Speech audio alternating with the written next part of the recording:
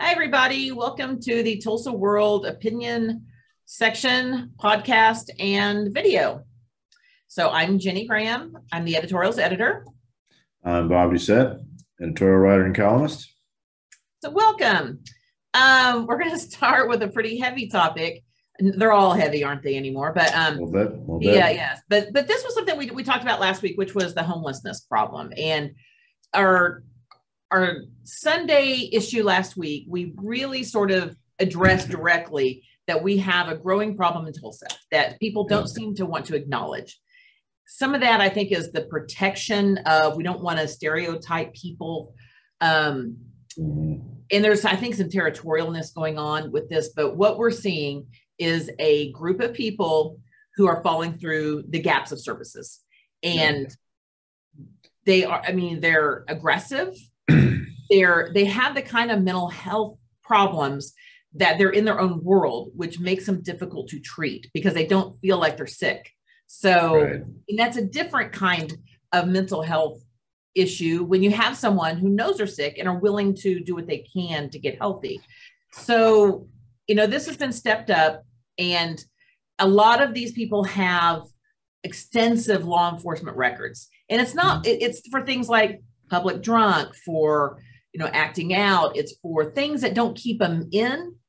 So what happens is they get arrested, they get referred for treatment, and then they're back on the streets. And so we're just constantly seeing the same people at the same overpasses, underpasses, whatever they are, downtown, outside Quick Trips.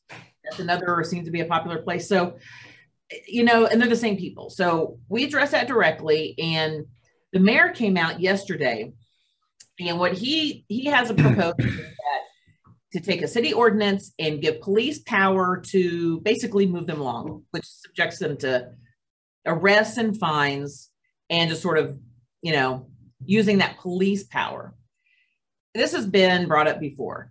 It has been used before. It has failed constantly. There are already interactions with police, and it's not helping. All it does is pack our jails full of people who are mentally ill and in a crisis. They get fines that they'll never pay off. That is not the solution. While I want to say this is, what was the mayor thinking? I do applaud him for bringing it up, because I'm finding people are not wanting to really address this head on. So he is bringing it into discussion. He is at least putting something on the table, but this isn't it. And I'm kind of disappointed that Housing Solutions, which is the city's biggest group that represents mental health and housing partners, wasn't consulted. And the police chief has been silent. And he's the one that apparently, or the police department, asked for this. And so I don't know why the police won't talk about this. So anyway, you wrote a great column last week about your interactions with a person who is homeless and how you helped find the person's mother. When you read the mayor's suggestion, what went through your mind? A few things. One of the things they're talking about is that you've got people who the services are there for them. That's one of the things that he was saying. And that there's really not a good reason for people to be on the street and where they're at. But we know different. We know different because the people that are running the shelters are saying, we're almost maxed out. And we know that there is a major housing shortage right now. And when we're talking about people falling through the cracks, I mean, that does definitely include the real troublemakers, the people who have a propensity for violence. But anytime you see anybody out there, if they're sleeping under a bridge or they're camping in a park or on the side of the river, they're falling through the cracks too. So what it seems to me is, listen, I get it. I understand the drive to take these people off the street, out of places where people are trying to do their business, out of neighborhoods. I mean, a section of my column wasn't just about the kid, but also a person in our neighborhood who's a major problem. He's a safety issue. So I get it. I understand. but it seems like we either go through soft pedaling this thing and doing nothing and it festers, or we just turn it to 11 with police and we're not finding that middle ground here. Right. And, you know, this is a mayor who brought us the sobering center. And that was a progressive idea and it has worked. And that just said people who are arrested for public intox, instead of taking them to jail, we're going to let them sleep it off. And the next day we're going to see if they want treatment. And it's worked well. So I know that that kind of unique thinking can happen. Like what we have is not working. It's not working for public safety. It's not working for the people who are out there who need help, and I think it's more of a mental health crisis, not so much a criminal action, because I think there's something there that we're not getting at. We got to lean into it. We have to commit. And I mean, leaving out housing solutions, not the issue. Now, maybe there's some territorialness or political, who knows, going on between groups. And if that's the case, then they need to stop it and get together and come here and and figure this out.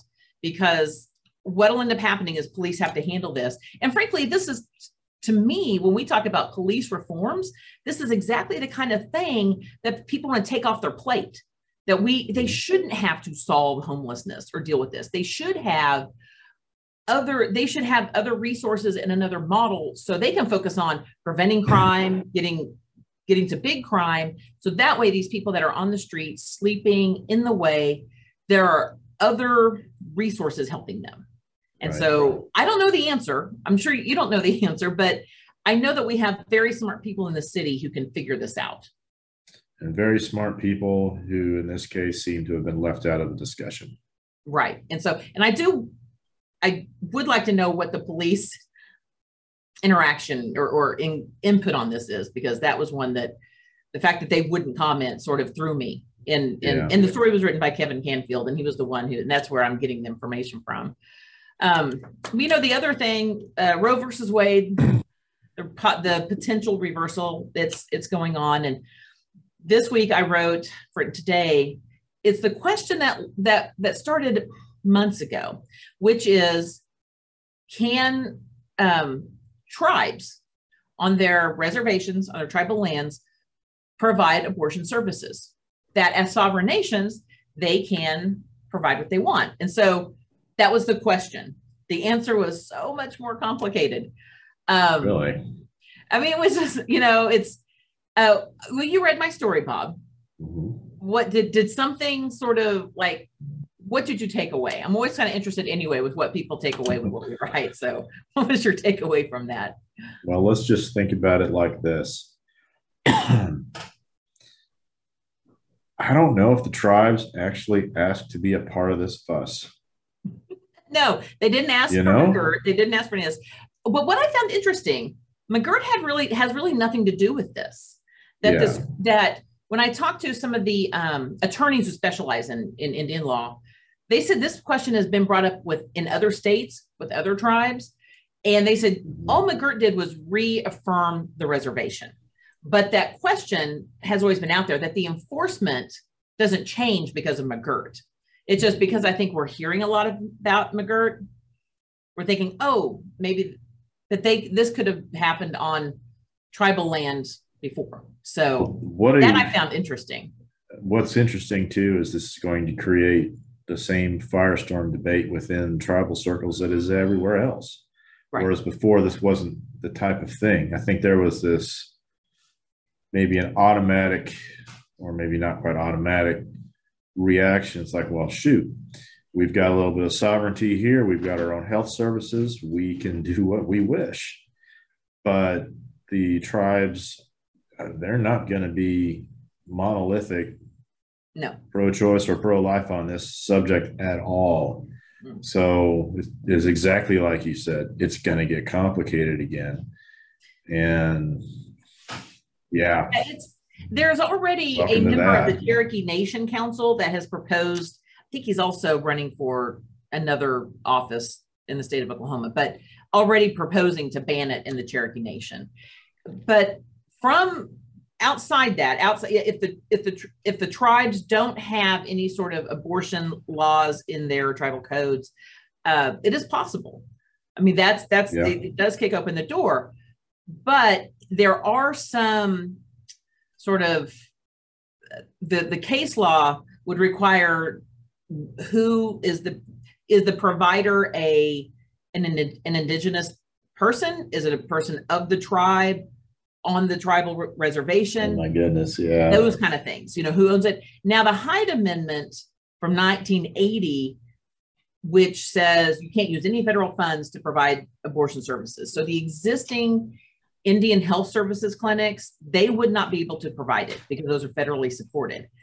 But some states have gotten around that want, with their Medicaid funding, that they just sort of separate out that funding from the facility that provides abortions. So there was always, a workaround, but it is now the law that, because, Oklahoma has passed a ton laws that are redundant and confusing that are just trying to outlaw it all the time.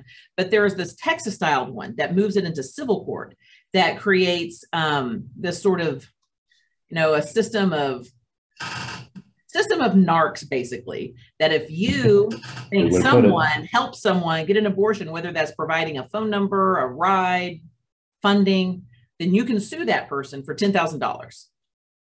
And there's no penalty for frivolous lawsuits. So it's going to be like the Wild West. Now that one is making its way through the courts and could be overturned. There's, and Oklahoma has one of those too. The Supreme Court's refused to step in and have a stay. So that could actually be in effect. How that interacts with Indian law gets a lot more complicated, a lot more murky, because from what I understand, it's very inconsistent on when civil jurisdiction comes into play. So the answer to that question of can abortions be provided? Yes, in some cases, but there are a lot of hoops, and in some cases, no. So, but again, if the decision is overturned, it's going to create a lot of uncertainty and certainly a patchwork of a lot of debate. A lot of debate. Next one, I think you read the opinion. The Supreme Court in Oklahoma last week got on the Attorney General John O'Connor and I don't want to, what was the exact wording, Bob, that he basically didn't do his job in the rate hike or something? Yeah. You explain it. So I'll just kind of paraphrase a little bit here. Hang on one second. I get that cough button going there. Yeah. Three of the justices were discussing the OG&E rate case that was going back to the severe cold event that we had in February of 2021. So it had been approved by the Corporation Commission, the governor, the legislature, and all that. The court basically was looking it over, and then they said, one thing we want to point out, we wish the AG would have been more involved. We wish that the Attorney General would have stood up for the ratepayers who are going to end up having to foot this bill for the next 20 years. And he was nowhere to be found in a lot of these stages of negotiation and settlement and things like that. I found that the wording in that to be pretty direct and pretty harsh. And they got a point. The Attorney General's job is to be our counsel, the people of the state of Oklahoma. And if you've got the courts saying, the general counsel of the people was AWOL during this really momentous thing that's going to end up costing us a lot of money for many, many years to come. Whew. Yeah, and they were not gentle. And from what I did read, it was what caught my attention. They were very specific about what hadn't been done, that certain filings hadn't been done, that certain, deadlines. I mean, that's what stood out to me. And then when I think of what the Attorney General has gotten involved in, he signed on to pretty much every national federal lawsuit that wants to go after Joe Biden or wants to go after abortion. Or I think this morning it was to protect Supreme Court justices. those, I just, it doesn't, that doesn't affect, I mean, I'm more upset that I am going to have to pay more for this, one storm that we had to pay more money for, that maybe it could have been less. Like, I don't know, but that directly affects me. And so that, I found that interesting. And I haven't heard him say a lot in defense. He said that they didn't know that he was involved with secret meetings that brought down the bill by $10 million, but we're talking $760 million in bonds. So, I mean, it's $10 million is a lot. Save this a little bit, but I'm like, but from what the court ruling said, from what I've not read the whole, I know you have, I was just struck by that's very rare for our Supreme Court justices to do that. Yeah, it was pretty strong. And the subtext, the thing that's not said basically is what you were referring to. Mr. O'Connor, he's not alone in this. We've had other attorneys general be like this as well.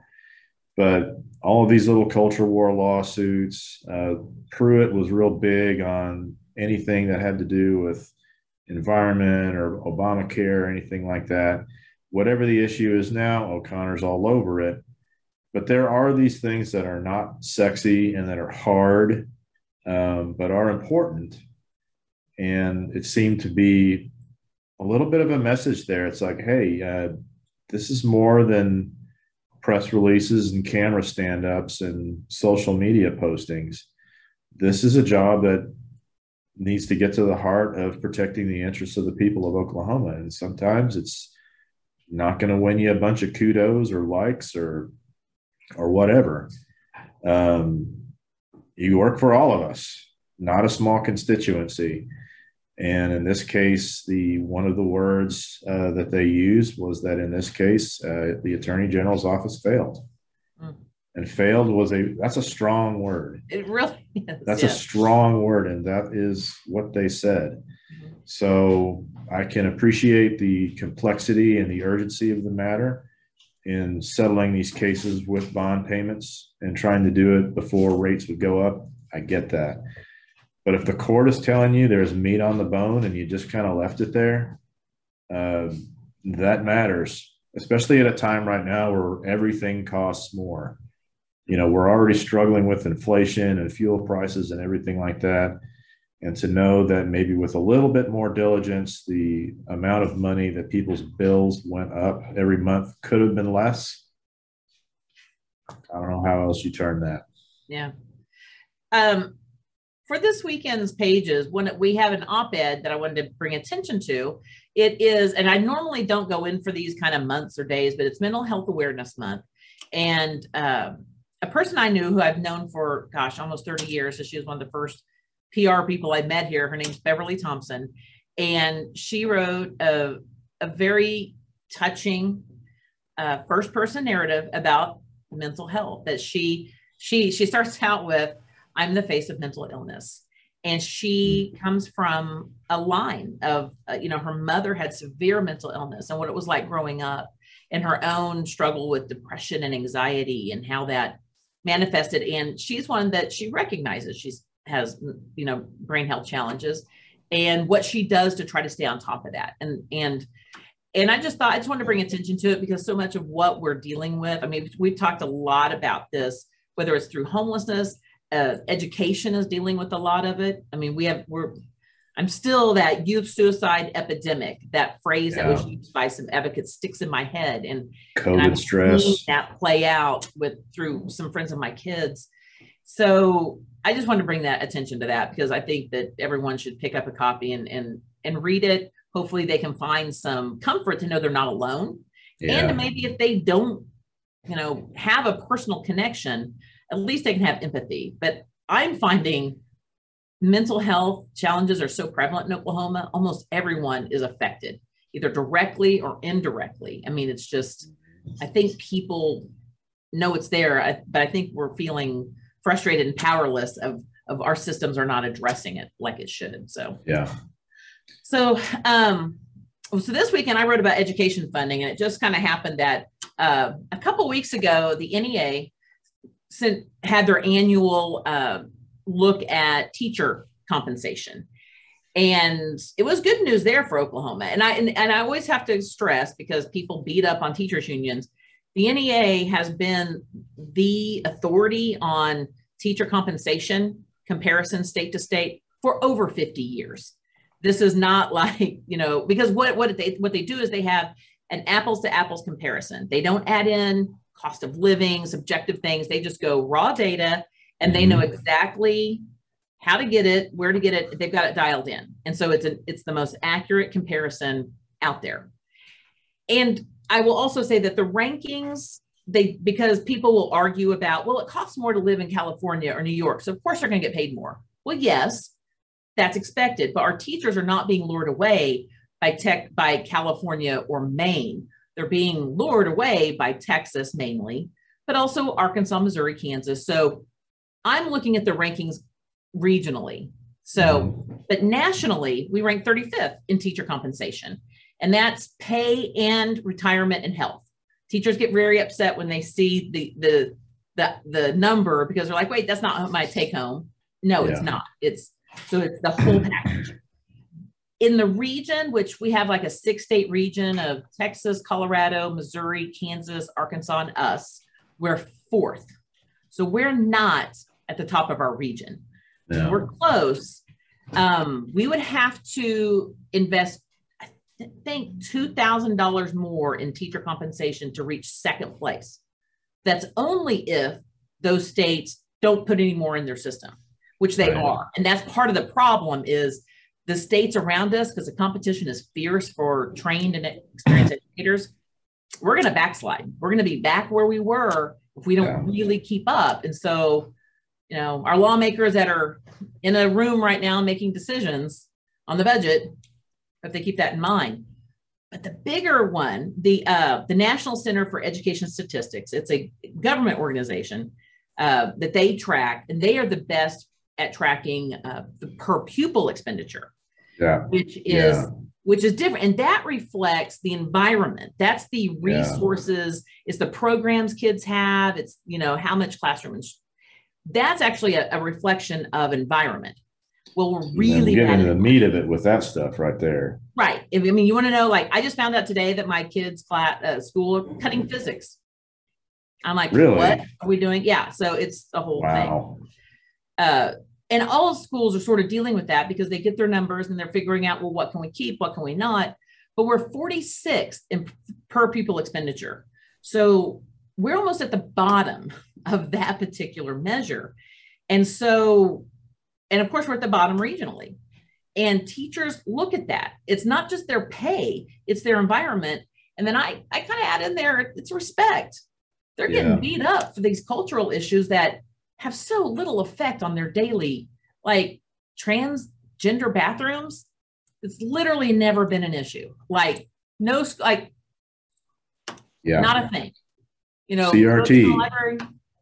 Anybody going to CRT 101 in high school? Yeah, I mean, there's no, I mean, I'm wanting physics. It's like, we need advanced, robotics. So, there are some, anyway, I'm pointing that out. I want everyone to read it, so it. So when you start talking about education funding, know what you're talking about. So look at these reports. What I would like to emphasize that too, because that column in particular, I got a good gander at that one. And I do think people need to read that, because when we're actually talking about anything from school board races to state level policymakers, in the legislature, superintendent, governor, those are the things that are being talked about in your column that we need to hear people actually addressing. Because if you're talking about how well your kid's going to do going forward, that has an effect. If you want to talk about, attracting employers for jobs, these numbers in your column are going to have an effect. This is the real stuff. It's the hard stuff. It's not the easy little culture war sniping at this to get people riled up. And that's kind of what I would like to see a little bit more of when we're talking about education policy right now, is actually, one, doing things to make things better in the schools, and two, just upholding what the state constitution tells us to do. It's not an option to provide public education in Oklahoma. It's in the bedrock of our state law. So we need to actually obey that, not just literally, but in spirit too. I mean, we just need to just stop all the junk. Let's take a look at what we're really supposed to be doing and fix that. We do that, we're going to do a whole lot of good in keeping good teachers, attracting good teachers, and most importantly, giving the kids the education that they need right now. All of this other stuff, it's just noise and it's not helpful. Personally, I know I'm kind of going off here, a little tired of it. Yeah, I think everyone is. You know, another thing that came out of the state capitol this week I found really interesting was Lieutenant Governor Matt Pinnell is sort of playing cleanup on this Swadley's barbecue state contract. Those of you who don't know, Swadley's is a restaurant. I think they're being investigated now. Yeah, they're being investigated, like 2 or 3 people. That they had a contract for like $4 million. It ballooned to like 17 million. And they were basically going into state parks. So an out of control contract.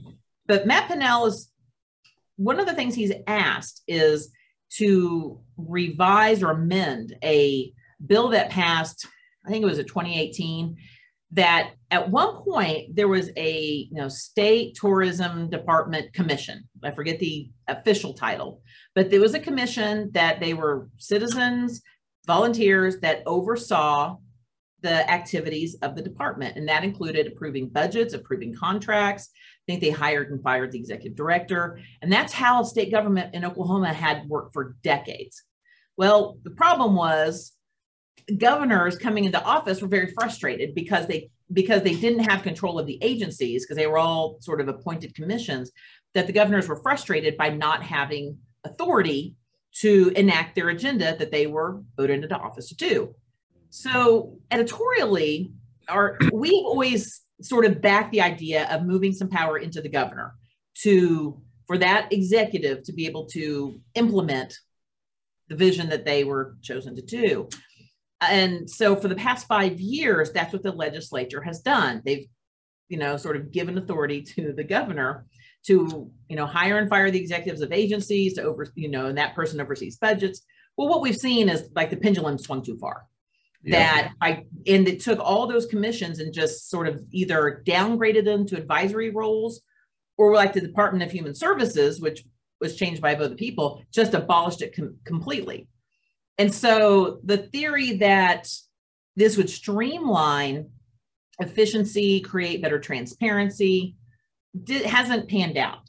No. And so what Matt Pinnell is wanting or requesting with this is to reinstate the commission's power to approve the budgets and vendor contracts, which to me strikes a pretty good balance, because the governor can still hire and fire the executive of the agency, but this commission, it puts more eyes on the money. Because I think anytime you have, especially with complicated budgets like that and a lot of contracts and Swadley's is in a long line now of state contract debacles. So impossible fraud and all kinds of things. So to me, I thought that is a pretty good idea, that, maybe we've got to find maybe some balance there. And I hope the legislature sort of keeps working at it, because I think there's a way to give the governor enough authority to enact change, but keep enough people involved in the budget end of things to where we don't have these, it's like all the time there's some vendor contract that was under control. Now you've been an observer of state government. Mm-hmm. I mean, what I take out of this, what we've seen from the pandemic center, from the hydroxychloroquine thing, from the education pandemic funds that were going out, the Swadley's deal, and on and on and on. All of those things have something in common. And what those are, a lack of adequate oversight. Right. And it allow these programs or projects or anything to just go off the rails. I don't know how else to describe that. I mean, some of them are, and this is a relatively new phenomena. And it occurred to me that this sort of has happened at the same time we've had this power shift. And my theory is it's gone too far, and we need to sort of maybe put some authority back into the commissions. And we need to get some eyes on this stuff, because I think some of the things that we're seeing right now is you say, we're going to do this and it'll be great. and then things aren't quite watched the way they should. And then after that, it's like, oh, wow, that's not going so great. So we're going to make sure that nobody finds out about this. And we'll just keep saying it's going great until you just can't anymore. And the next thing you know, you've dug yourself in the hole of public trust that's really hard to get out of. Right. And I want to give the benefit of the doubt in this situation because, I mean, we're electing people and we're choosing people from different sectors that are not in government. They're trying to step up to levels of ability and, you know, bandwidth and things that they may have never had to do before. And there's going to be some bumps in the road, but we're seeing a pattern here. We need more eyes on these kinds of things to make sure that we don't go spiraling out of control and that we're doing right by the taxpayer, which I think in many instances right now we've seen is not happening. Right. And a lot of these are no bid contracts. And then we find there's a lot of, you know, this person knew this person. And so I think if you were to put it back into the commissions, that conflict of interest issues, those would diminish. They would go away because it just wouldn't, it's not one person making that decision anymore. It's exactly a board of, 10 or whatever. So kudos to Mr. Pinnell for I know. I mean, I thought that was, that was a good idea. Yeah, and it kind of goes against the grain a little bit, but I think I think it would be good governance to start bringing that back a little bit. Definitely. You know, that also reminds me, and I've got to put another pitch in, this judicial reform that's going through. It is still going through, and it is much more extensive than what we had thought. And it's a referendum. They want vote, they, meaning some lawmakers, and it's the majority party who would benefit from this, put to a vote of the people to completely overhaul the courts. And what it would do is the district judges right now, it's a nonpartisan election because it's the judiciary. We don't want partisan politics in our judiciary, correct? We want independent.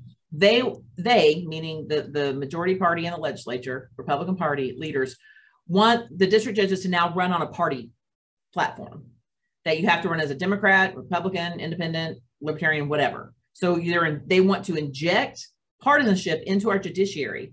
In addition, they want to do away with the Judicial Nominating Commission, which helps choose our top judges, our judges for the appellate, for the Supreme Court and the Court of Civil Appeals. Yeah. And they want it to look like the federal system, because that looks like that's not a hot mess of a circus going on with our Supreme Court nomination. No kidding. I mean, in our current, and there's no reason to change it. There's no scandal. There's no reason given other than they just want change. And they wanted to mirror the federal system, which, by the way, the federal system also has problems getting lower judges in place because of party politics. So This whole thing is about putting power of the judiciary into giving more power to the legislature and the governor, and to insert partisan politics, which is so dangerous that I hope people get it. You know, this is that idea of, the pendulum swinging all over the place, but I think we'll probably 60 years. Yeah, I think we'll probably want to go into deeper reasonings as if it goes on the ballot, then we need to do a good job of explaining why our court systems are the way they are. We used to have a system like they want to do right now. And we had scandals. It had massive corruption in the judiciary. And once again, you don't want that. So they created a system that looked to me to be a lot more accountable, a lot more independent. And that's what you want. You want judges up there who are not there to carry out whoever appointed them, their agenda. They're looking at the law and they're making their judgments based on that. And I can tell you just from experience and looking back on where all of this started was you get a series of poorly written laws or patently unconstitutional laws get passed by the legislature. The courts keep slapping them down with good reasoning, and the politicians don't like it. And that's built up over the years where they've kind of built this critical mass of, yes, get this on the ballot. The activist judges argument, yes. Yeah, and they've finally got the critical mass to maybe put this thing to a vote of the people, and they're probably going to market it as something that it's not. I'm going to say it right here. If it ain't broke, don't fix it. the judiciary in the state of Oklahoma is not broken. Leave it alone. Well, stop passing unconstitutional laws. That That would be too. how not to have your laws overturned. So, but that, I mean, that sort of, it's not exactly what we are talking about before, but it's that idea of shifting power. And I think it's a serious matter that we have to really think through. And in some cases, like what Matt Pinnell's talking about, it makes sense in good governance. In other cases, it could be disaster. So, Yeah. But we're going to change this on a lighter note. Now, I like your column. You were sort of, when you talked about your column this week, and you're like, well, it's okay. I don't know. But it's the lighter side of Bob. And what you did, and I won't say which, should we, because I don't want to give everything away, but you give your ideas of when you have a person who's never come to Tulsa, has no idea, you explain where you take them, which I found interesting because they weren't necessarily what you think of, because most people think of like, you know, museums. Yeah. So the gathering place. What do you want to like tease with on where? Well, I got visitors come in from out of state, and what got me to thinking about this is we had some family and friends come in from Colorado, and they went up to do the whole Pawhuska Pioneer Woman thing, but they had a little bit of time to come down here to T-Town, and I was like, well, what places can I go to show them that is like unique to Tulsa? They might learn something and see something cool. It's free. It doesn't cost you any money. And so I was thinking about that, and other instances in the past where I've had buddies come in and do stuff. And I'm thinking bang for the buck, learn something neat about the city, see something cool. And depending on what you like to do, you know, a lot of my friends are outdoorsy types or runner types or whatever. So that's kind of in the mix there. Short list kind of coincides with the list we made for the PGA, but almost nothing in my list crosses paths with what was on that. So I had a few things on there. Some of them you could probably guess what they are. One of them is probably a little eccentric, but you know, that's cool. I like it. But I think you're right. It depends on what the interest of the person you're showing around. I have a lot of friends who have kids, and gathering place is always there. And I'm like, it's free. If they're little, there's tons to do. If they're teenagers, give them a basketball, they'll go down there, you know, bring a skateboard. So that is always on my list because of that. I also like restaurants are big, and then we have a ton of great restaurants. We really do. I always take at some point to Pancho Anaya Bakery. It's the solid choice. Kind of mix it. Yeah. So I'm like, this is cool. We always hit like a taco truck, and you know, we try to do stuff like that. I think tacos. Now we're talking my language. Exactly. Here. So real tacos, street tacos from the street. So, but it's just like, it kind of depends. Like I have a lot of friends that like to walk the arts district now. And now we have the Bob Dylan Center opening. That's huge. I've got a lot of friends that have already contacted me about that. I'll give away one. I'll give away one, which should be a no-brainer, and anyone's read my stuff. One of the things on the list is actually Turkey Mountain. Oh, shocker. Right. But I mean, that kind of goes with the gathering place idea. But you know, some of my friends aren't necessarily Turkey Mountain hiker types, but some are. Like my husband has a friend that he does Appalachian Trail type hikes. And so they always do Turkey Mountain when he comes to town. My husband took him one time. He's like, okay, we're going to come back and do that. And my kids will go out there and. Yeah. Something that didn't make my list, which tends to happen when my friends come and visit from out of town, is breweries. Oh, the breweries are good. You know, I have some friends that wanted to see like they wanted to see the Driller. Like they wanted the praying hands. Like they were obsessed with I had a couple friends obsessed with the praying hands. And of course, you know, you find the backstory. So some of them are just oddball things. And you have like the big, oh gosh, what is this? You know, the different kind of things like that make the list. So it just, and we do these kind of lists every once in a while, but it's fun. We have to sometimes remember, and tell you the truth, when I have a person that's coming to town, never been to Tulsa, it's a little like, it kind of stresses me out a little bit. Like where do I start? What do I do? I mean, you know, so we sometimes take it for granted, but it got me thinking. We got a lot of cool stuff happening. So we do. So any last words, Bob Doucette? Well, on the line that I always say about getting outside, if you're doing it this weekend, drink lots of water. It's getting hot out there. Yep, we had our week of spring. Now we're done. Yeah, so summertime is here. So next week's going to be fun for golf fans. Yeah, it is. PJ's kicking off. Well, they're practicing Monday. Yeah, and I think the tournament actually starts on like Thursday or something like that. Mm-hmm. Maybe something like that. Yeah, my sister's going. She's hosting several friends coming in from New York to yeah, so they should look at my list. Yeah, one of the things I don't think some people will do just because it's a little strenuous. Bob's all into you can walk or hike up to this thing. I'm like, or you can drive. So just keep that in mind. You don't always have to hike up something. Yeah, you don't get the view. You got to earn the view, though, man. You got to earn the view. You can still drive it. So anyway, thank you for hanging with us and listening to us, and we'll see y'all next week. Bye. See you later.